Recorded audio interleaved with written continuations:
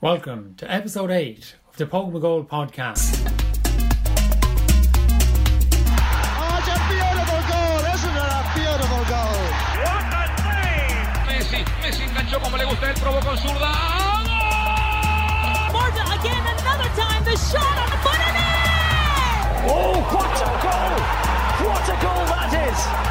What a goal from David Beckham! Zinedine, passa.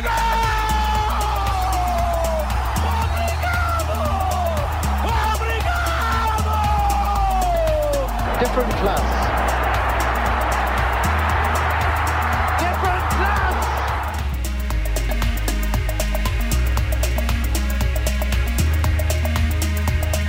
My name is James Carew, co-editor of Pogue McGoal website and magazine, and you're listening to the 8th edition of the podcast accompanying the release of Ireland's only football periodical. Order Pogue McGoal magazine from poguemcgoal.bigcartel.com. 64 pages of Irish and world football culture combined with history, design, art and more. Each episode features content from the magazine and website in detail from the mind of the person who created it. Toggle back wherever you get your podcasts and get in touch to let us know your thoughts and comments on social media at Pogue McGoal.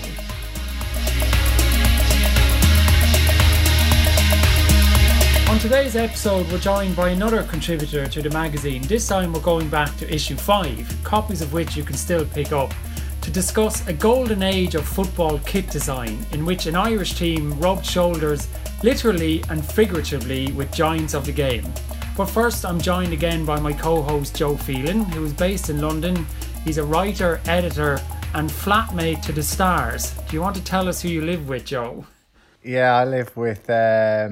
I'm a celebrity superstar, Jordan North, who is also a massive Burnley fan, in keeping with this podcast.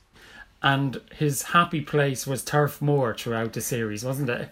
Yeah, his happy place is Turf Moor, but I don't know, he just seems to be getting a lot of jokes about that, even now, that not many people seem to find Turf Moor to be a happy place, even the Burnley side at the minute. So before we introduce our guest and to tee up today's subject, I want to ask you, Joe, what is the favourite football shirt that you own? Okay, well, this chat is going to be around retro kits, and I'll have to admit that I'm a Tottenham fan and I grew up just outside Sunderland, so I didn't really have the opportunity to own many Tottenham kits when I was there. This was the pre-internet days, so it wasn't easy to order them. You had to put in a bit of effort, and my parents were clearly not willing to put in that effort. So I ended up wearing random teams that you'd find on sale in TK Maxx. So I had a Bordeaux kit, I had a Marseille kit, I had a Cameroon kit. No affinity with any of those teams, but I wore the shirt. Then I went through a bit of a lull of not buying any, and then last year I bought the St Albans away shirt, and that sounds niche, but it's for a very specific reason. So they're sponsored by one of my favourite bands, who is Enter Shikari, and they grew up in St Albans, and they decided to sponsor the team because they were struggling to make ends meet due to various losses in revenue stream thanks to COVID. So this shirt sponsorship basically kept the club afloat, and I was more than happy to put some money into a team that I've never thought of before and never seen and will never see in my life. But I'll keep them afloat if it makes my favourite band happy. Yeah. I think this will probably come up when we speak to our guests, but don't you wish you held on to all those old kits? Not least because they're cult favourites now. Also, they're probably worth a bit of money. When I was younger, my dad was a French teacher and we would go to France every summer. But I had an old long sleeve Nantes shirt when I was in primary school, and I'd wear that on the yard on those lunchtime football matches, and everyone would come up and say, "What shirt is that? Is that Norwich?" And you just felt like king of the schoolyard when you said, "No, it's this really cool French club." And so I'm really looking forward to speaking to our guest today, who's Phil Delves, a writer on all things football kits, host of a YouTube channel discussing the same, head of content at the Football Shirt Collective, and author of our article, Jersey Boys, Cork City FC and Kit Design Heaven in the League of Ireland. Welcome to the Pogue McGoal podcast, Phil.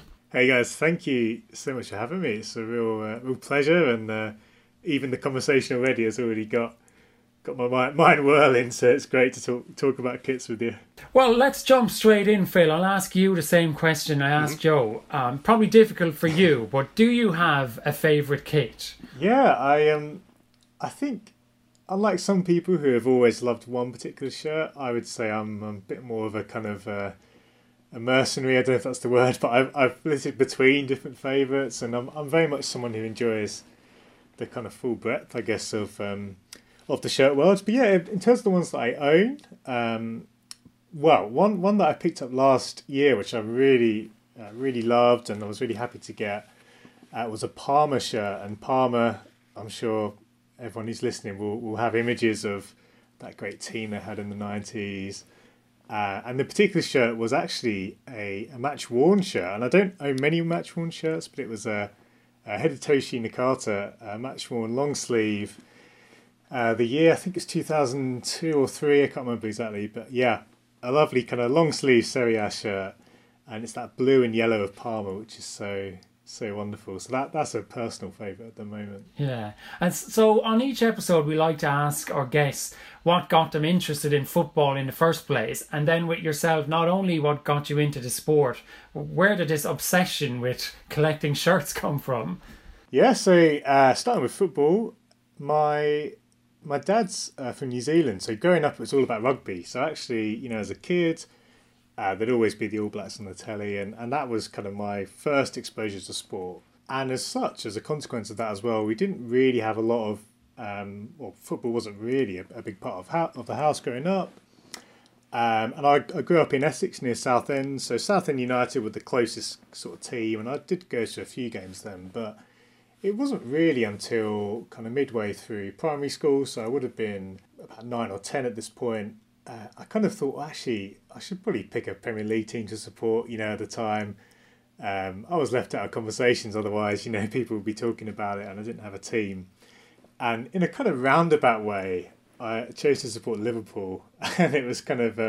so that I think at this point, they'd just won sort of the poor man's treble. They'd won the League Cup, the UEFA Cup, and the FA Cup. So it was 2001, it was around then. I think from that point on, when I started supporting them, I then kind of grew into just picking up different results from other leagues, and I was always fascinated with leagues like Serie A and the Bundesliga. And I think just little bits here and there, I found myself kind of enjoying seeing highlights from those games, and you see the shirts. And I mean, I like a lot of people who might have grown up in the 90s with Italian football on TV. I think for me it was that kind of thing where you'd see these kits and these players and these teams, and there was such a romance to so much of it. And it just grew from there. And in terms of the shirts, I guess, building on from that, after university, when I graduated and I found myself having a bit of disposable income, I was just amazed at what you could find on eBay.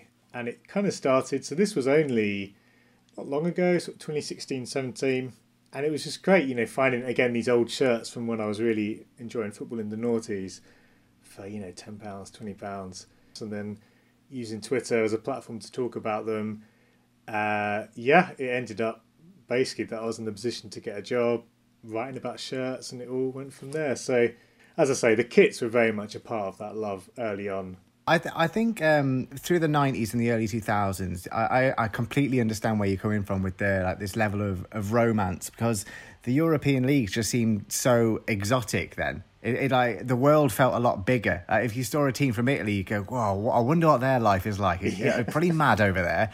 And then since the internet's come about and cheap travel over there and stuff, it doesn't seem quite so special. But I completely understand. Like watching Juventus and Lazio and Roma back in the mid-90s, it just seemed like a completely different universe. Absolutely, and I think it's so much of their kind of identity is tied into the kits and the colours. And you think of a team like Fiorentina, that purple is just it gives off some sort of vibe or some sort of story, even if you don't know anything about the team. You think, oh wow, what's that purple team there? It's like, it's that immediate visual hook, which I think is so cool, and it still works today.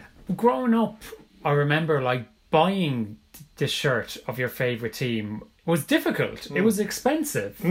Shirts are expensive now, but do you think You spoke about social media, and lots of people who follow us are huge kit aficionados. Would almost buy a shirt a week. Do you think there's like a renaissance in shirt collecting now as an advent of the internet? Yeah, I think one big thing which I saw last year, obviously with COVID and everything, there was a significant surge. I think there was already a growth before then, and I mean, I wouldn't have the job I'm doing now if it wasn't for people being interested in kits. But I think, yeah, absolutely. I would say from last year, as that first lockdown came, suddenly loads of people started popping up on social media and saying, oh, you know, I've been interested in kits and I just thought I'd join social media, and with people having more time and stuff like that.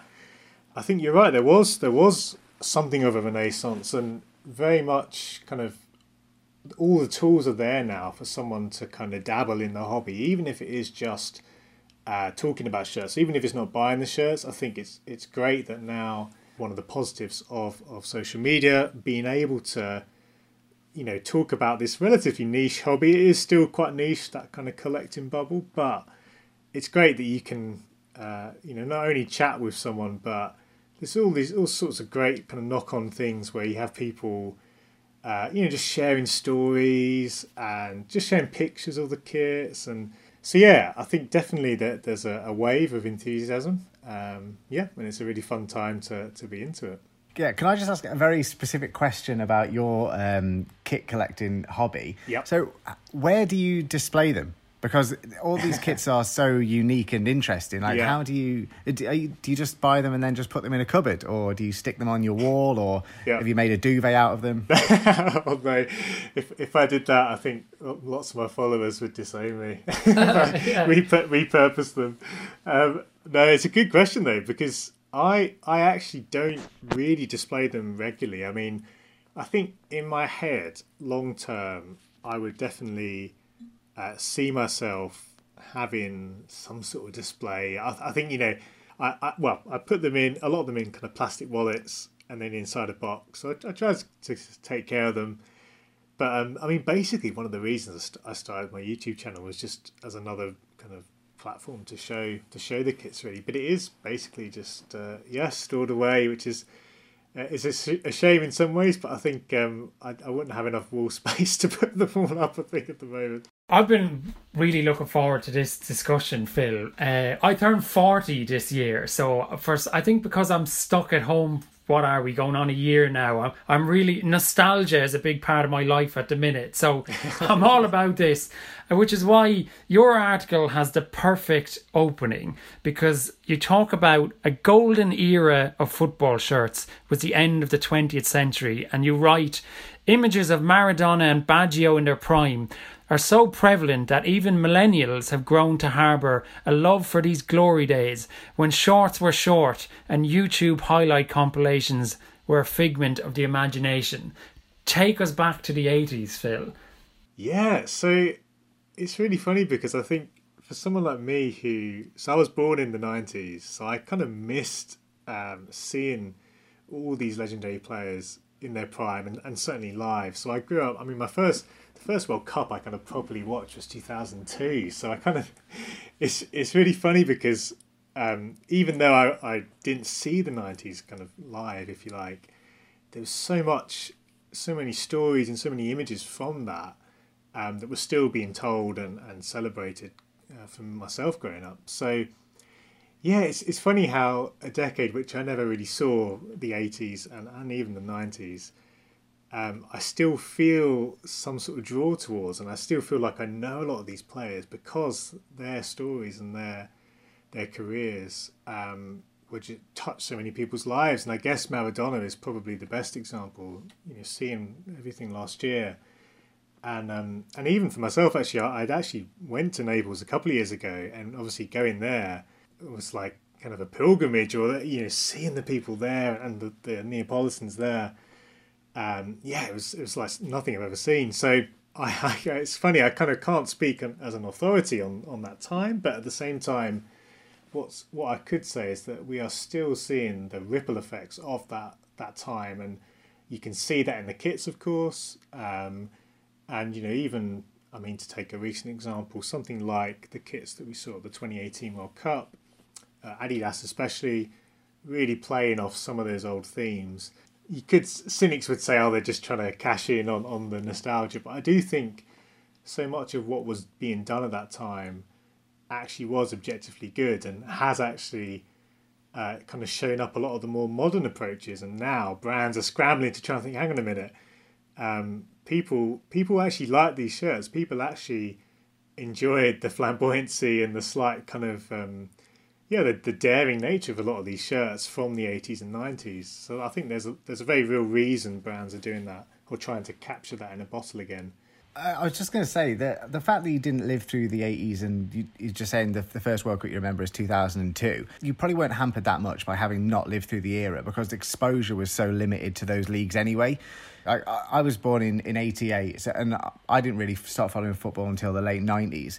But I think it almost have just as much capacity to learn about the Italian leagues and the German leagues of that era now, because we're getting clips now and we're getting the ability to read articles now that wouldn't have even been available to people in the 90s and the 2000s anyway. So it's probably a good way to expose yourself to this is via the kits. No, that's good actually. That's a really good point, because I think I probably take it for granted actually. Kind of, as I say, when I was growing up, I could actually access highlights or see highlights for most leagues, not everything, but yeah.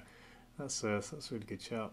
I think what I did live through it. I was a young boy, but let's jump in. Let's just jump in and talk about some of these kits. I think you in the 2000s, maybe the 2010s, it felt like a lot of the kits were. Every country was the same. Like someone like Adidas would bring out a template and every World Cup kit was the same. Mm-hmm. But in those days, individual countries like the Netherlands, I mean, the Netherlands kit, it was especially prevalent for us in Ireland because we played them at Euro 88, our very first tournament where we beat England. I always have to put that in. But we played the Dutch, so you had this kind of clash of the green and the orange, and every Dutch fan, as they still do, wore this shirt. The Van Basten volley. You start the piece with, you speak about heritage, that heritage is more than results or trophies or a youth system. It's a combination of all those things. But shirts and kits can be a heritage as well.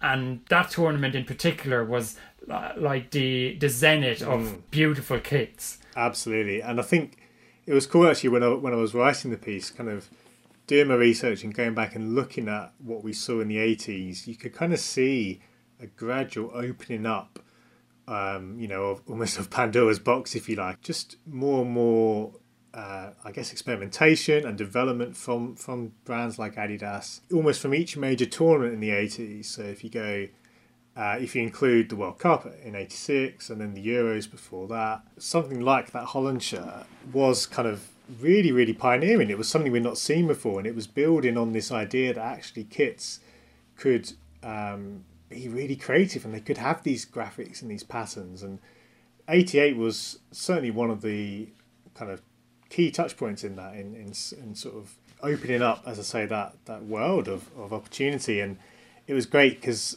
any kit and any great kit always is kind of elevated by a great team, and I think that was what was again even more special about that Holland team. Not only did they have one of the best kits, but they actually had the best team. What I like as well, looking back on that, the Germany shirt almost helped that, and I think any good, it's like any good athlete, isn't it? Needs a rival to spur them on. It was almost like that, I think. But yeah, I mean that 88 is probably the best it will ever be, I think, for kits.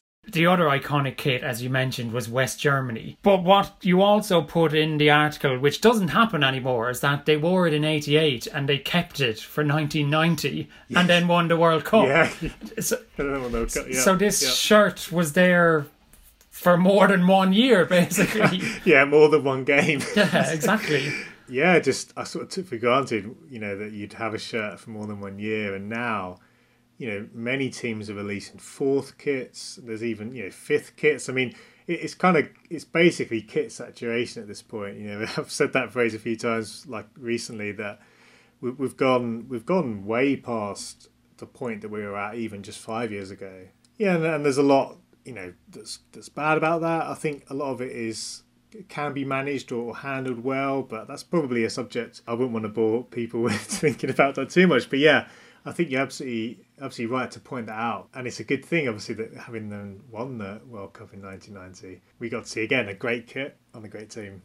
Another thing that is slightly removed from what we were just discussing there, but something else that you picked up on the article was looking at not necessarily the clubs and the teams, but the brands behind it. So I know people always think of Adidas and Nike, Puma, to a lesser extent Under Armour now, but I when you picked up on Admiral and how Admiral were basically the company that instigated the replica football kit.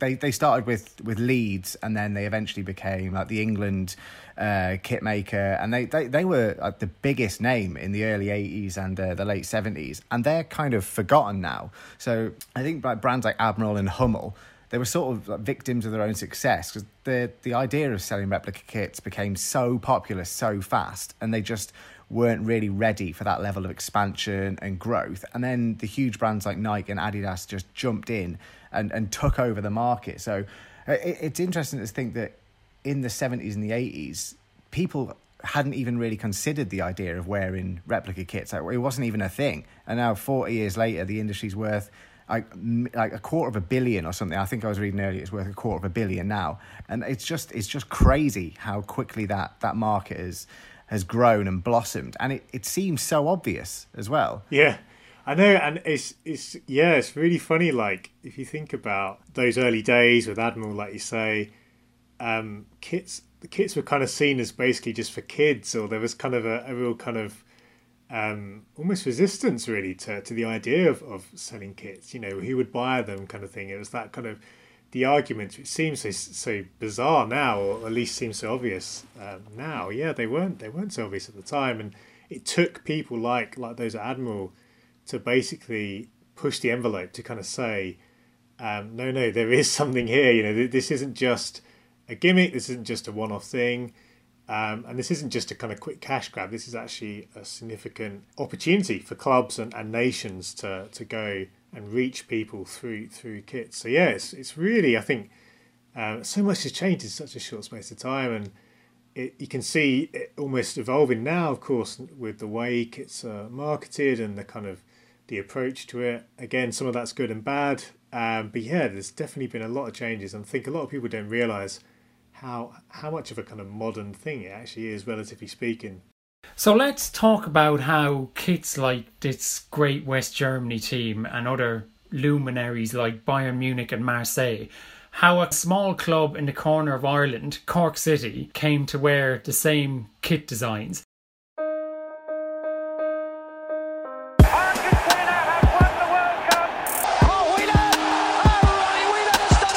Van Basten. Goed.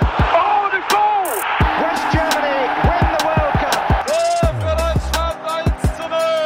As everybody knew, soccer shirts have been only white with some little trim. And suddenly you bring this element, this zigzag graphic in black, red and gold, and you bang it on the shirt. You feel that it's new, that it's visionary. You can go anywhere in the country and you'll see the Cork City jersey. There's more stories about Cork soccer than any other place in the world, I'd say.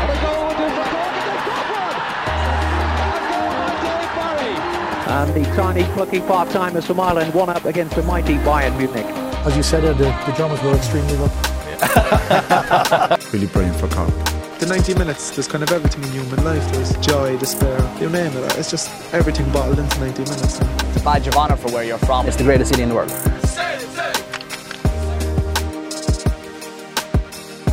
Tell us about learning about this club, Phil, and this story. How did it come about? Yeah, so I think I would have been vaguely familiar with some of the Cork City kits, but it wasn't really until as I was thinking about what to write for, I'd read at the time an article in Glory magazine, so another magazine, about Cork City, and it was their game against Bayern Munich, and I think that instantly made me think, okay, what kits were they wearing? And it kind of spiraled from there when I realised, and I looked back at their history of kits. I was thinking, wow, they've got basically like every good Adidas design from that time. I think bar maybe one or two, but pretty much everything that they'd worn. I thought that was fascinating. As you say, how comes they, with a team, if you like, to get all these great designs? And it was really kind of fun to look at and reading more about the, I guess, the kind of technicalities of how that happened. It was interesting that they basically were working with a company called Three Stripe International, and they basically were able to produce shirts, Adidas shirts, with a kind of license from Adidas. So, they had kind of basically free reign over what Adidas were doing at the time. And what's really wonderful is that they really kind of went for it. They really grabbed those great designs, put their stamp on it. And I think it definitely makes kind of sense that they were, as you say, quite a new club at the time. And yeah, you could see kind of the club using the kits as a big part of their identity, really, and a big part of what they were trying to do. And it was a perfect kind of match for them being with Adidas, because Adidas was, as we've talked about, so good at the time. Adidas were really kind of pushing the kind of geometry of shirts and using those three stripes, and it just worked so well. I think, given the club's colours, I think they were decent as well, to have the white base with the green and red. And I mean, just on top of all that, they then also had some fantastic seasons and runs in Europe. It just sort of is so, talk about romance, it's that romantic thing, isn't it, of a team, a relatively small team, not only playing these big teams, but then they're wearing these kits that were as good, if not better than them as well. It's such a wonderful combination. Yeah, your article charts the history. There had been other football teams in Cork throughout the 20th century, but Cork City was formed in the mid-80s, and your article charts their early history, kind of the first decade where they just avoided relegation. And then you talk about in 88 they reached their first FAI Cup final against Derry City, and your line is, "Like a squire handing his knight his sword before battle, Three Stripe International stepped up and produced a brand new kit, especially for the showpiece game." But this kit was the same as we'd seen West Germany wear that summer. Yeah, and it's amazing because that design wasn't used for many other teams. I mean, you'd think, given how popular it was, and even like the Holland shirt, for example, that was actually used for a number of different teams in different colours. The West Germany one was used, but not often, really. Certainly not as much as you would expect. So yeah, that kit now and the sort of subsequent kits in that style are, incredibly sought after, really hard to find, and they are definitely, again, such an interesting combination. And why has Cork City got Germany's kit? To be honest, they don't need a reason. It just looks great. It really does. Your article, for those really interested in the intricacies of kit design, is also brilliant. And again, when you talk about Cork City, you talk about those chevrons or the zigzags compared to the West Germany kit. They would move it to accommodate the sponsor, or each season they might tweak the colour. And then we spoke about how results also make that shirt iconic. You mentioned Bayern Munich, and a result Cork City had. This is a very famous result in League of Ireland circles. They played Bayern Munich in the UEFA Cup at Musgrave Park and went 1-0 up in front of 4,500. And the scorer is a very famous Irish sports person called Dave Barry, who played for Cork Gaelic football team, obviously played soccer, as we call it in Ireland, or football, as we're purists on this show. Football for Cork. And your article says, the legend has it, he did a plumbing job that morning they faced Bayern Munich. Yeah, and that's, again, when I found that, when I read that, it is just like the stuff of a film, isn't it? Like, just absolutely amazing. Like, and just, when you looked as well at the team that Bayern Munich had, it was a full-strength team, I believe, or certainly a lot of the big players at the time, a lot of the international players were there. So it wasn't like they kind of let them have it. It was, just amazing to read. So absolutely unbelievable tale. Even for someone like me who, I didn't really know that story, but then when I read it, it was so exciting just to read about what was happening.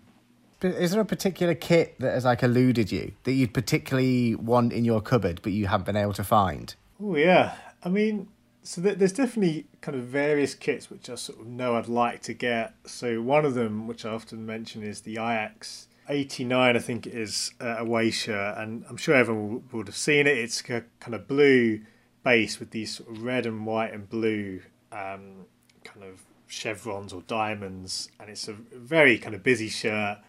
But it's kind of one of the most famous Ajax away shirts, and that's certainly been a long-term goal. And I've seen it once or twice, but never for kind of a price I'd go for. But and kind of I'd love to own a Holland 88 shirt, but I think I've probably missed the boat on that one. I think again I'd have to seriously put aside some money. But yeah, I think I'm not particularly picky. I don't have a specific list. I know some people are kind of completionists. They sort of say, I want every Bayern Munich shirt since '88. I want to own that, and they go after that. I'm more of a kind of keep a wide open view to what's around, to what's available. Having said that, I'd love to. I really like 90s shirts, and I really like 90s Nike shirts. So I think, again, long term, I'd love to own kind of every kind of Borussia Dortmund kit from the 90s. Something like that would be nice to have. There's so many shirts. I often say to people, there's too many shirts out there. You can never buy them all. And it's kind of it's quite freeing almost to sort of say, okay, I can't get everything, but I can get a little slice of the pie, and that's good. Because of your the work that you do and the people that you interact with, you've clearly got a really relaxed, laid back attitude about this. You're not doing it because, as you say, you're not trying to collect every single Liverpool shirt ever. But do you find that some of the people you interact with are sort of part of this against modern football movement? So they're harking back to a time when things were simpler and it wasn't all about the money and it was about the style of football. And do you interact with these sort of people? Yeah, that's a really good question actually, because I think there's definitely I don't want to say a split, but I think there is a big group of people that are definitely in that camp, like you say, who are completely against anything to do with modern football, and shirts included, modern shirts. And I think I would sort of say most people would associate almost anything from the noughties onwards, or certainly there's less of a love for those kits. But then you also have a large subsection of people who are kind of enjoying kits and modern kits and where the industry is going. So I think there is actually quite a big, as I say, split, if I can use that word. Maybe not as harsh as split, but certainly a difference of opinion. So I think I've often found myself kind of almost trying to champion kind of modern kits and sort of say, actually, yes, old kits are great, but there is a lot to be excited about now. And I think there's very real reasons for, I think, a lot of people's apathy to modern kits. And I think we talked about before, looking at some of the modern tournaments. I've used Euro 2016 as an example, as the kind of a real low point actually.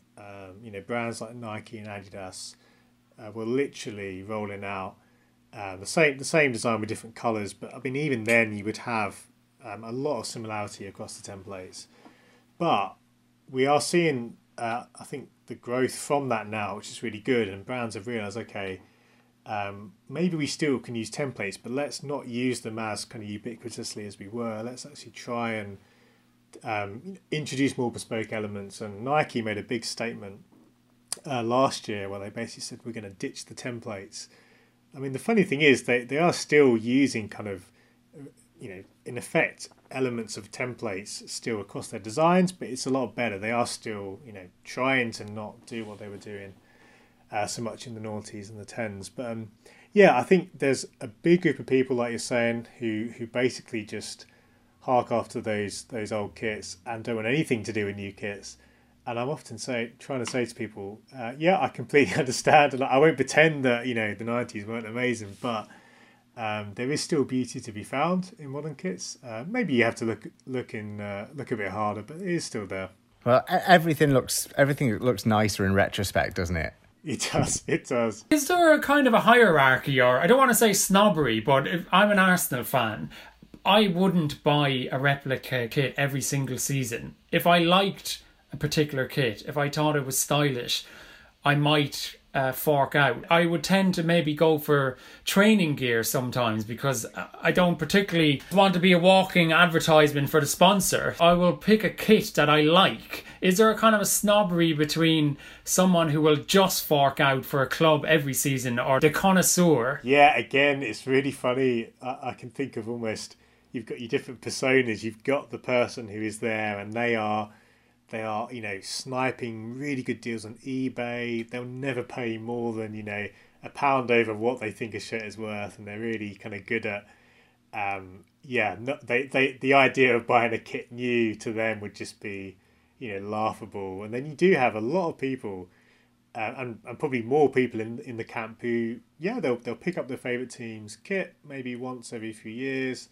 If their country is playing in the World Cup, they'll buy the kit. But there's a much more casual relationship with shirts, and in many ways the shirts aren't what they're buying it for. They're buying it to support the team, or because they love the team.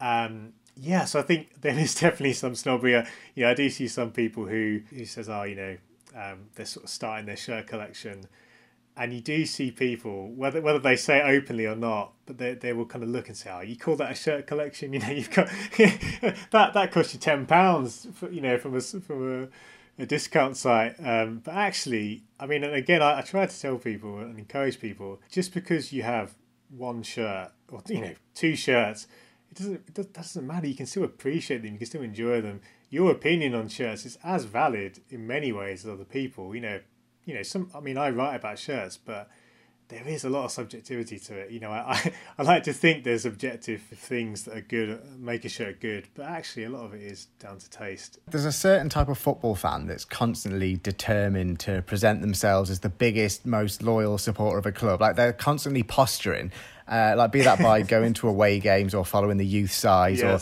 knowing loads of obscure knowledge. I think to some extent, having a retro shirt kind of fits in with that. It's the uniform of the purist, isn't it? So even if they don't really care about the football, even if they don't particularly like the shirt, if you saw a Spurs fan in a stadium wearing the new shirt, and then you saw a guy next to him wearing a replica shirt of one in 1964, you'd always go, "Oh, that guy's a real Spurs supporter. He really knows the team." And I think there's sort of an ego boost to that as well, maybe sometimes. Well, that is it's really funny, because there was a real boom in kind of reissues of these retro shirts, because I think exactly for those reasons you're saying, when fans were going to games, they wanted to be in those older kits. And if let's say you're a Manchester City fan, you don't want to be a bandwagon fan. You don't want to be someone who just joined after the takeover, do you? You want to be someone who was there when they were in the lower divisions. So having those old shirts, as you say, it's that kind of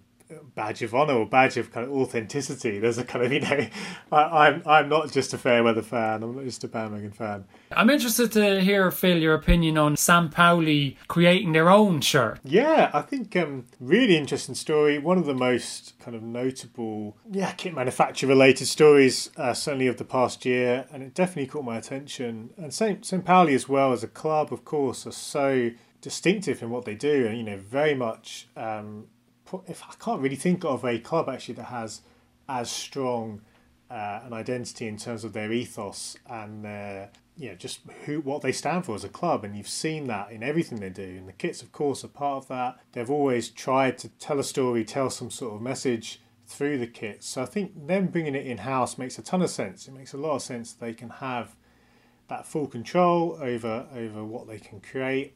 And I think, if I remember correctly, one of the things they said in the press release about bringing it in-house was, but basically they looked and they tried to find manufacturers that would meet what they wanted to achieve in terms of sustainability and things like that. And basically they couldn't find it, so they thought, okay, we're not going to compromise on that. And it's just very St. Pauli, isn't it? They said, actually, we would rather do it ourselves than compromise on what we stand for, which I think is admirable. So I'm really interested. I would say their first kit is a safe start to that kind of that venture. I would say there was nothing particularly that grabbed me design wise, but I'm very, very keen to look at how they get on with that. And I think going forwards, it's a model which a lot of clubs will be looking at, because of course, especially when you're dealing with a lot of the bigger brands, often there's very limited scope on what you can do, and there's always a trade-off where the bigger manufacturers also often are able just to provide more in terms of access to different markets, and they can help fulfill big orders and things like that. But from a design perspective, often the smaller brands, or even doing things in-house, opens up opportunities which the bigger brands don't have. So it's really interesting. and it'll be very important to see how they do, I think, for the industry. Well, no, I was just going to say, I think St. Pauli is they're the ultimate hipster club, aren't they? So this is 100% the kind of move they should be doing. Like they've already got sometimes the fans design the kit. I remember a few seasons ago they designed a kit that was reversible. I think this is like the ultimate move for that. Like the next thing they would be doing is getting the players to get the kit tattooed on them and have no kit at all. Well, you say that actually. So another ultimate hipster club, Red Star FC. From Paris, they actually did that. They released a tattoo of the crest. Wow. So it was their third kit, I think. That's amazing. So yeah, they beat them to the punch there. Phil, tell us quickly what we might find on your YouTube channel, and also the Football Shirt Collective is a massive community, particularly on Twitter. It's a brilliant account to follow because it is a community. People are talking about the shirts they own, what they like about them. So tell us more about those two accounts. Yeah, so if I start with Football Shirt Collective as a site, it's been going for quite a while now. It basically started as a guy in London and his mates basically started writing articles about football shirts long before it was a big thing, and even selling them on a marketplace. And I'd been doing some work for them, and really I'm glad you brought up the word community, because that is the goal really of Football Shirt Collective, is to kind of have that space, not just for people who are kind of broadly interested in shirts, but the kind of fanatics, the enthusiasts, the ones who do actually notice sponsor changes in a year or manufacturer switches and that sort of thing. And it's been great because it's very much been a thing that's grown a lot in the past year. And even things like what we've been doing recently is kind of looking at some of the kind of nice modern kits that are out there and actually selling them at a really competitive price for collectors who might not be able to get them as cheaply otherwise, and things like that. So yeah, follow Football Shirt Collective on social media, and as I say, there's regular articles and just stuff really to indulge in that hobby, which is really cool. And I guess, my YouTube, Phil's Corner, is very much the same. In many ways, it started as a bit of a passion project. I kind of thought, let's just have this space just to talk about some of the stories about kits. And I think a lot of my most kind of popular content has been around collecting and things like, how do you start a football shirt collection? What are some of the things to look out for and things like that? So, there's just, if you're into football shirts, there's never been a better time. I think there's never been a better time to indulge in that hobby and learn from other people. And what I love is that I'm always seeing a shirt and being envious of it, or thinking I've never seen that before. And it's kind of like every day is a school day, isn't it? Like they say, it's a bit like that at the moment, really, which is really fun. So yeah, there's all that, and do chat to me on there. I'm always happy to talk about kits on there. Since we started the website and magazine, we've been hugely into kit design, and I think what comes across both talking to you and through the article is there's so much around this. You can appreciate the design of a shirt, but if you pull that shirt out of your collection, your wardrobe, there's a story behind it. There's a story behind the team. As we saw with Cork City, perhaps there's a particular goal involved. So it's more than just a piece of fabric. It's memories, isn't it?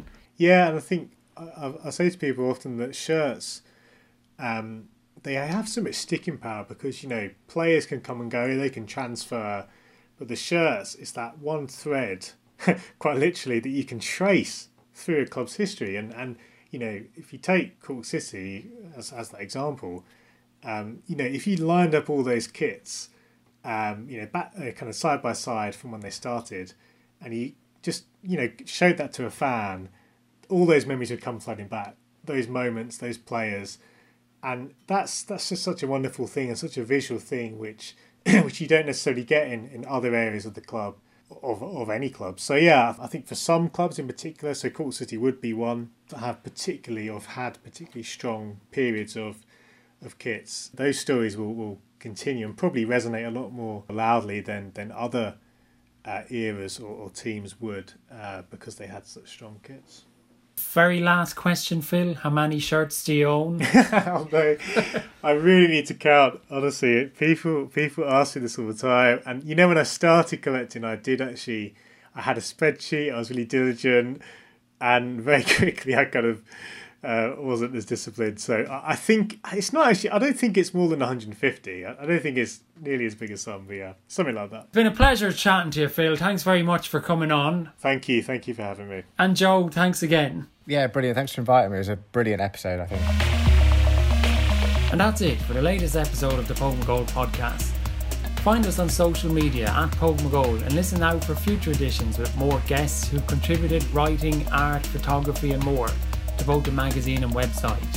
And join us next time on the Pogue Goal podcast.